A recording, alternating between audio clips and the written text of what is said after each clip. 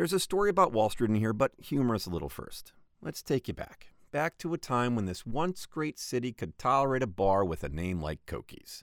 A fine establishment where you could buy shitty cocaine and do endless lines of them in a cocaine booth. A time before cell phones, when email was how you communicated in college.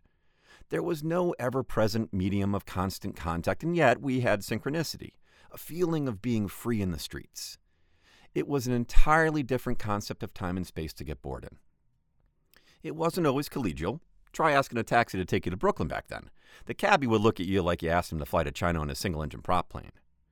Now, before you roll your eyes and order another pizza on DoorDash, this is after the last tech bubble blew up. We're not talking Mad Men or the 1990s or anything that far back.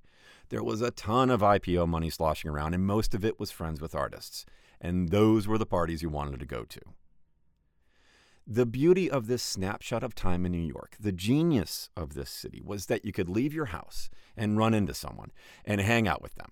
And then they'd take you to the next place and you'd run into other people. And before you knew it, you have a posse and you're launching into the night until 4 a.m. on some adventure.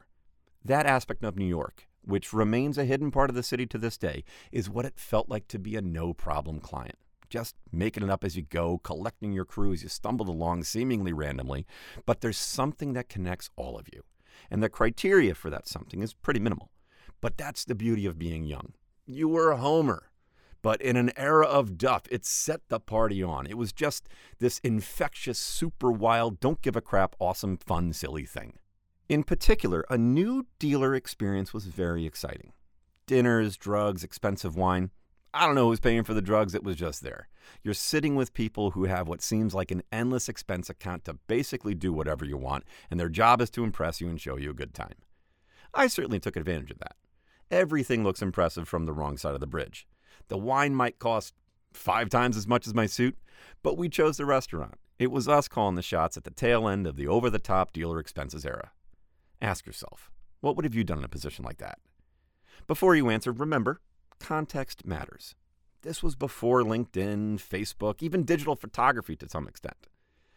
Incredibly, at the turn of the century, New York bars still had signs up with no dancing because you needed a special license to accommodate such obscene behavior.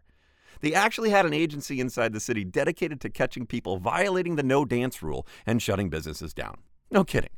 That's why the first cabaret licenses were given out in the meatpacking district. It was all hookers and literally meatpacker plants down there. No one gave a shit about those people. In contrast, your reputation on Wall Street was built on actions and word of mouth. Myself, I wanted to be a drunk who stayed up all night and could fly a helicopter or do calculus. That required drugs, and lots of them. I loved being stoned in New York and will never tell anyone not to do it. This is right at the tail end of New York being cool. We were going to bars and there was still smoking indoors and everyone was doing drugs right out in the open and everything was just happening. All that said, this is the scene. It's a tale about an overnight broker-dealer who used to regularly get trashed to black out every Thursday. This guy was a total unit, over 6 feet, 210, all of it farm boy muscle. So no one really used to screw with him in or out of the office. His biggest problem was he could never leave the shadow of his former job.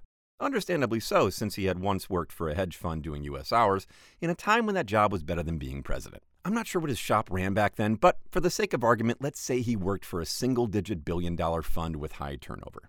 Everyone was friends with his seat, and in fairness, friends with him too. But after dutifully unwinding the investor money after one crisis or another, he found the job market had changed dramatically. At the same time, his fund reconstituted itself as a family office. This is before it was fashionable to do so. But what was most disturbing is they hired a new human resources team from Bankers Trust. Our hero meets with them and they say he can take over the head trading job for $125. They'll give him another $10K curtain money. It's tempting.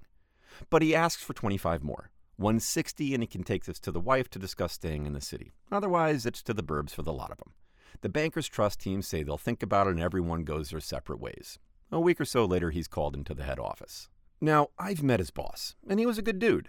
By comparison, if I was the son of a billionaire, you can bet I'd be a real son of a bitch. But this guy is cut from different cloth. Used to take the subway to work. One time I saw him on the R train and noticed a hole in his backpack had been sewn unprofessionally. I remember thinking, what kind of rich guy stitches his own backpack up? The answer to that, of course, is the kind of person who knows the value of money. Anyway, Our hero walks into his boss's office, and the Bankers Trust team is standing behind the big desk. His boss says, HR says you want another $25,000, is that right? Is 25 that much to you? And our hero says, I don't know. Is 25 that much to $1 billion fund? It's 25 grand. The HR guy pipes in here, says, I'm not sure the family would like that attitude. And our hero shoots back with, what family are you talking about? You're getting a divorce if I'm not mistaken. Who the fuck are you to talk to me about family? There's an uncomfortable silence, and then his boss says, fair enough, I don't know why we're even negotiating at this point, but you have to work overnight hours from now on. One of the Bankers Trust douchebags tries to butt in here, but the boss silences him with a contemptuous look.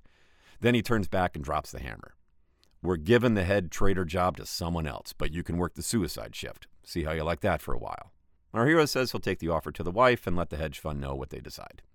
Skip ahead a few years. By now, the new overnight guy, let's call him Handsome Jim, has not only a new appreciation for the international trading job, but is a genuine expert at what he does. He's unconsciously competent, all muscle memory. Jim's main problem is he just doesn't work enough. Europe wasn't a big market back then. If you doubt me, pull up a 20-year chart of their stock market index, which is known as the Euro Stocks. It hasn't regained its 2009 highs. By comparison, the S&P breezed through that mark 8 years ago.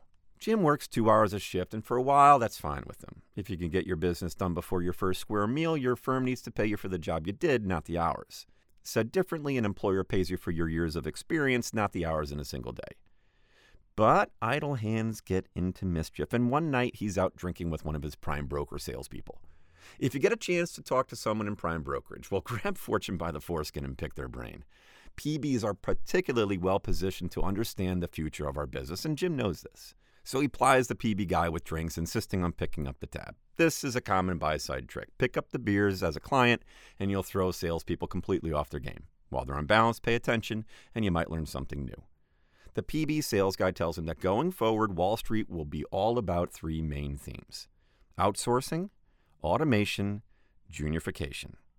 That essentially the job of a top-shelf buy-side trader will be to make yourself redundant. That's what operations and fund management had come down to. Jim thinks to himself, well, you can't do anything about your age, but 2 out of 3 is good odds in any business. Decides to get ahead of the curve and quits his hedge fund to work for an outsourced trading shop. So long story short, he's moved to the sell side, babysitting overnight trades in Europe and Asia for startup funds. But as we alluded to earlier, he still has that buy-side attitude. Can't leave well enough alone. It's an Achilles heel of sorts, like getting too deep into his beers. Anyway, Jim and our crew used to moonlight over at Stinger on Grand Street. It was just a saloon, but there was a sign behind the bar that said, get naked, you get a free shot. Oral sex, you get 3 free shots. Fuck on the bar, you get an open tab. And all those things happened while we were there. You'd see the sign and think, this has got to be pretty hot. It's actually not when you're having a drink with a friend and you look behind you and there's a dick in someone's mouth. Compared to today, Brooklyn was pretty amazing back then, and in an age when you really didn't need the energy and ambition to worry about that much. There's just things that you don't care about that allow you to be free and experimental and take big risks and live in a dirty place and don't give a shit.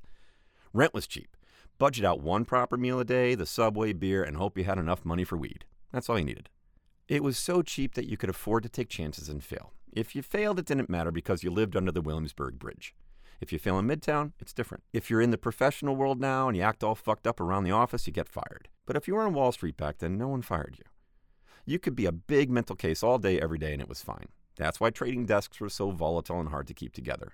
They only stayed together when they acknowledged what a privileged position they were in, and none of us were mature enough back then to recognize that. I digress again. Let's circle back to Handsome Jim. Now, don't get me wrong. It's not like Jim owned anyone back then. He was just guilty of the general sins of his generation.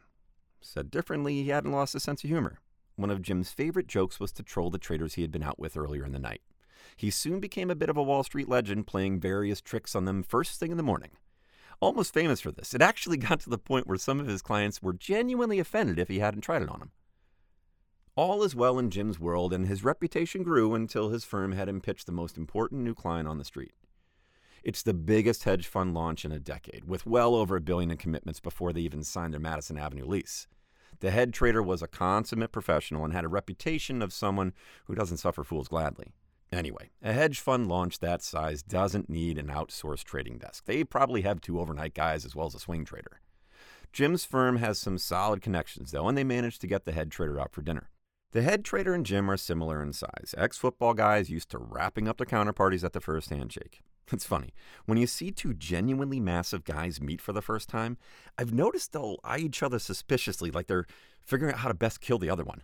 So the two firms meet for this important dinner, and Jim's on his best behavior, charming and forthright. The head trader relaxes a little, and the two of them get to serious drinking. First beers, then several bottles of Screamin' Eagle. After that, the two of them move to shots and no one else can keep up. Finally, the head trader has drunk his full and says enough, that they need to address the elephant in the room. A prestigious firm like his, with the resources at their disposal, what do they need from an outsourced trading shop? Jim explains best practice should be to allow an outsourced desk to do everything for a couple weeks every year, just in case there's another 9/11 or a Sandy. In the same way you have 2 data centers, you need 2 trading operations for a fund that size. It's the perfect response. Succinct and to the point. I should know. I helped him come up with it. The rest of the dinner goes smoothly, the clients depart, and Jim meets his crew over on Grand. He owes me for my help on his pitch, and drinks are on him. Skip forward a few hours, and the whole circus is piling out of a bar, and we've been hammered into another dimension.